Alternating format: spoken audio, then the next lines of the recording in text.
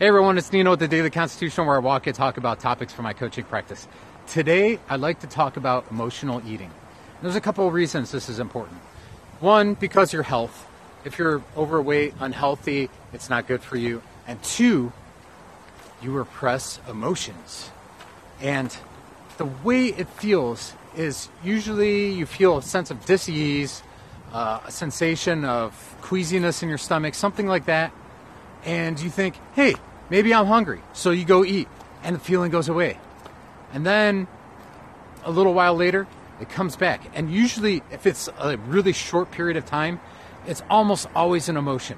So dig into it. Just let it be. Stay with the sensation and see how it feels. See what you think of it. And if you like this, please share it. Have a great day.